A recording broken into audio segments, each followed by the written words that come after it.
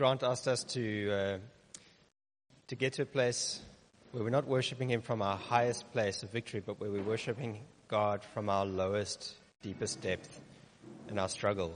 And I saw myself just standing at the bottom of an empty cup, a massive cup reaching up towards heaven, and just praising with a voice that reaches all the way to the rim, because I want to praise Him from my lowest space. And as I was praising Him, the cup was filling up to the point at which it was overflowing. Let's give Him a hand for that.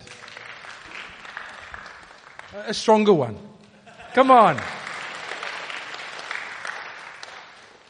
If our projector man can put up Ephesians 1 from verse 17, 18, and 19. That'll be great.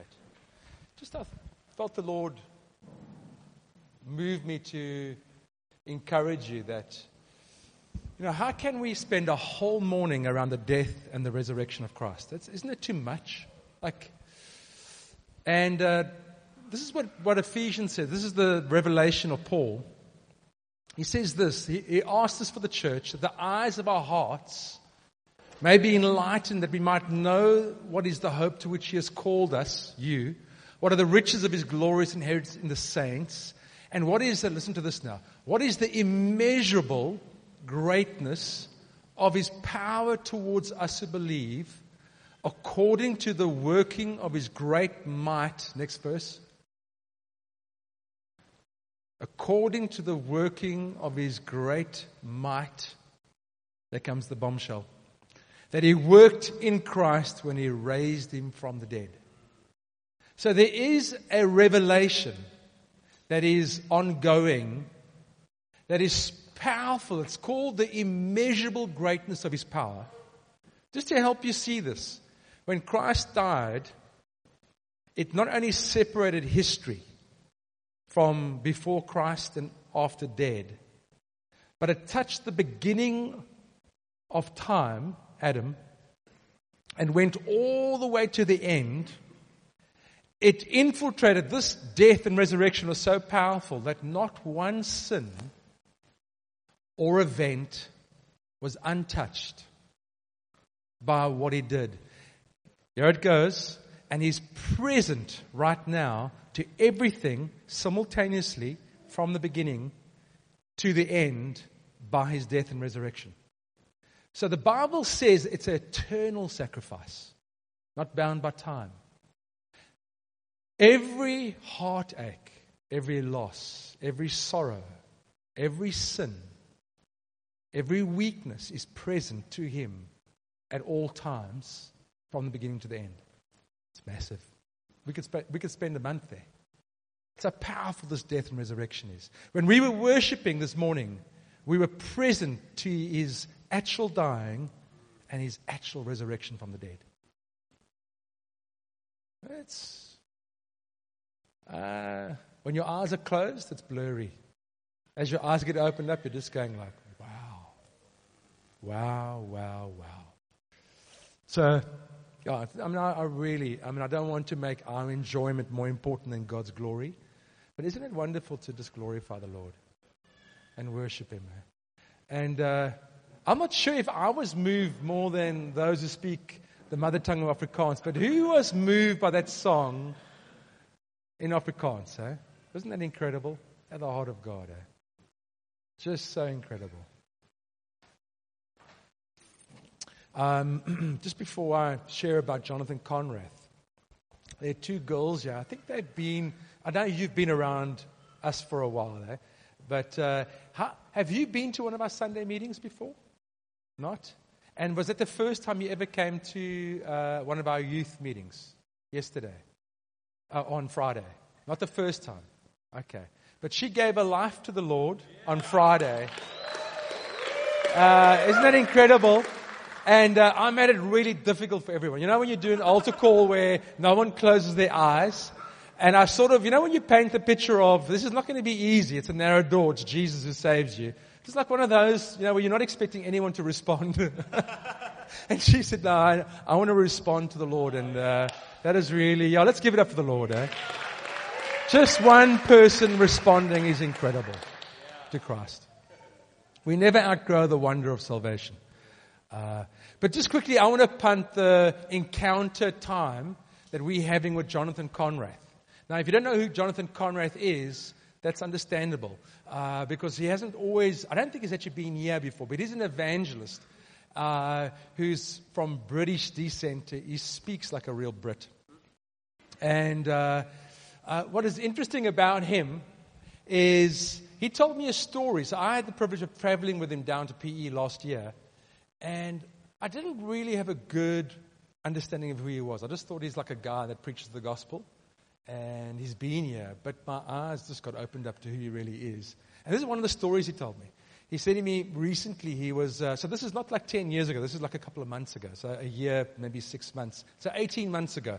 He said he was preaching in, I think it was South America or Eastern Europe. And a guy came onto the stage whose body was bent over. So he couldn't stand straight. He was bent over. And his head, his eyes faced over his heels. So he was bent over and he was twisted that he looked over his heels. And that's what his physical condition. Now this is now a serious deformity. He said the Lord was very kind to him. He said there was no sense of God's anointing. He said he couldn't even feel God's presence. He said he thinks God was being merciful to him because what he witnessed was so incredible it might have corrupted his mind, that he was part of the miracle. So he said you could begin to hear, and you know when someone's telling you the truth. It's just, I'm very suspicious sometimes of some of the miracles I hear. I could just hear such fear of God in what he was telling me. He said to me, you began to hear the bones crack. He said the physical sound of bones cracking was heard, not just on the stage, but into the crowd. And God stretched out this guy and healed him and made him straight in front of a few thousand people.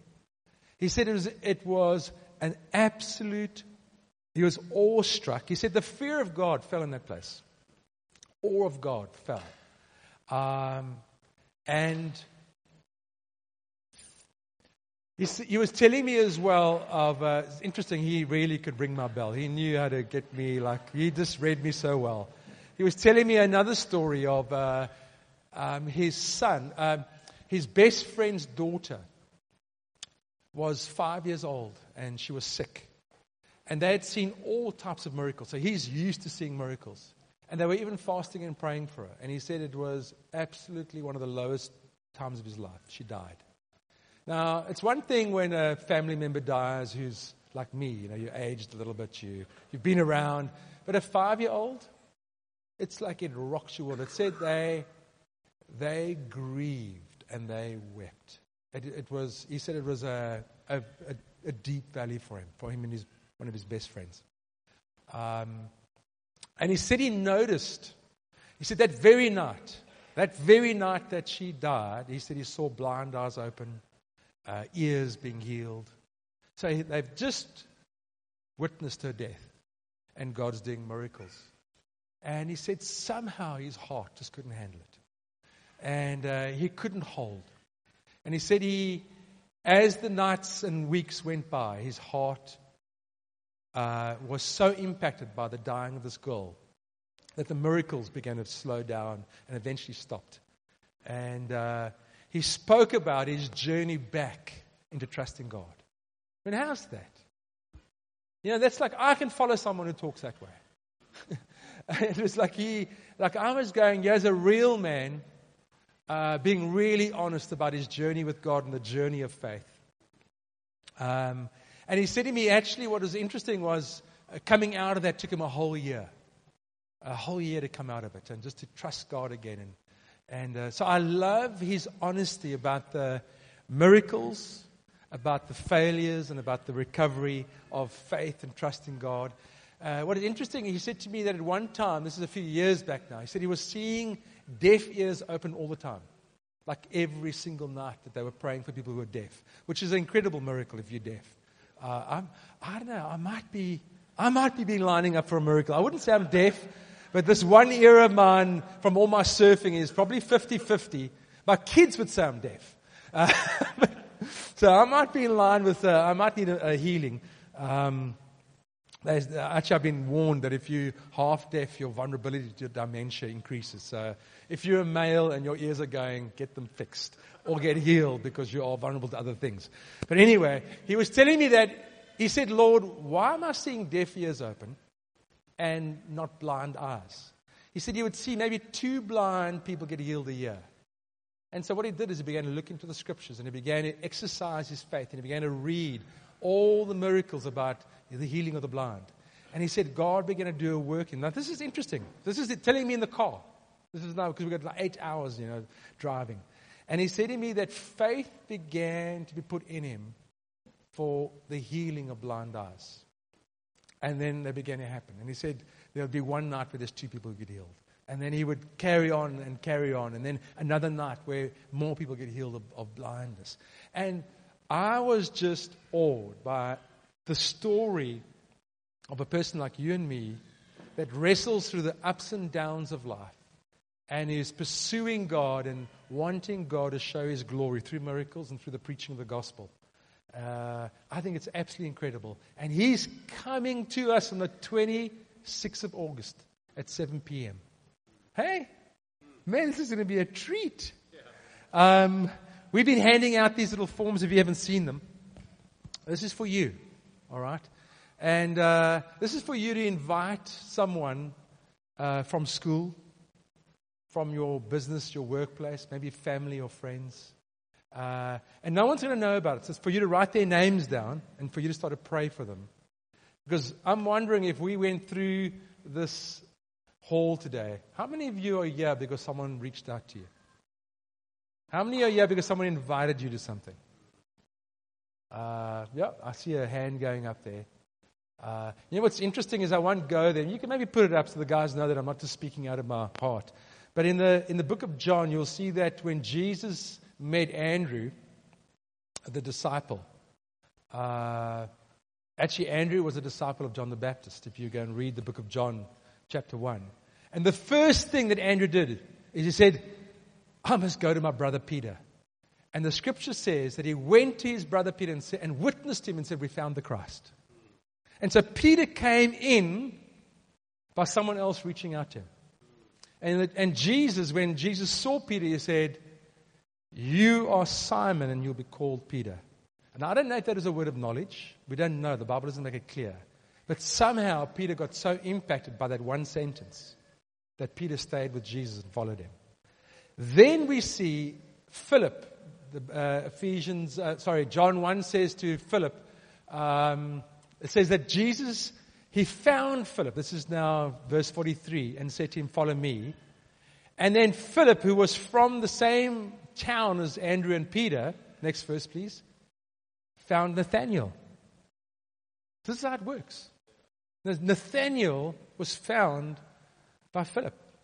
I'm wondering how many people are going to be found by Jesus because you reached out to someone. So I'm risking it. I won't mention names, but I'm inviting the guy that runs my whole business venture. I've got call him an MD. I'm inviting him and his wife to come. There's another family I'm inviting. It's going to be quite high risk. So, because you don't know what they're going to say. And if they don't come, I'm going to just keep on inviting the guys that I know who are outside of church and outside of salvation. So it's I feel the risk factor.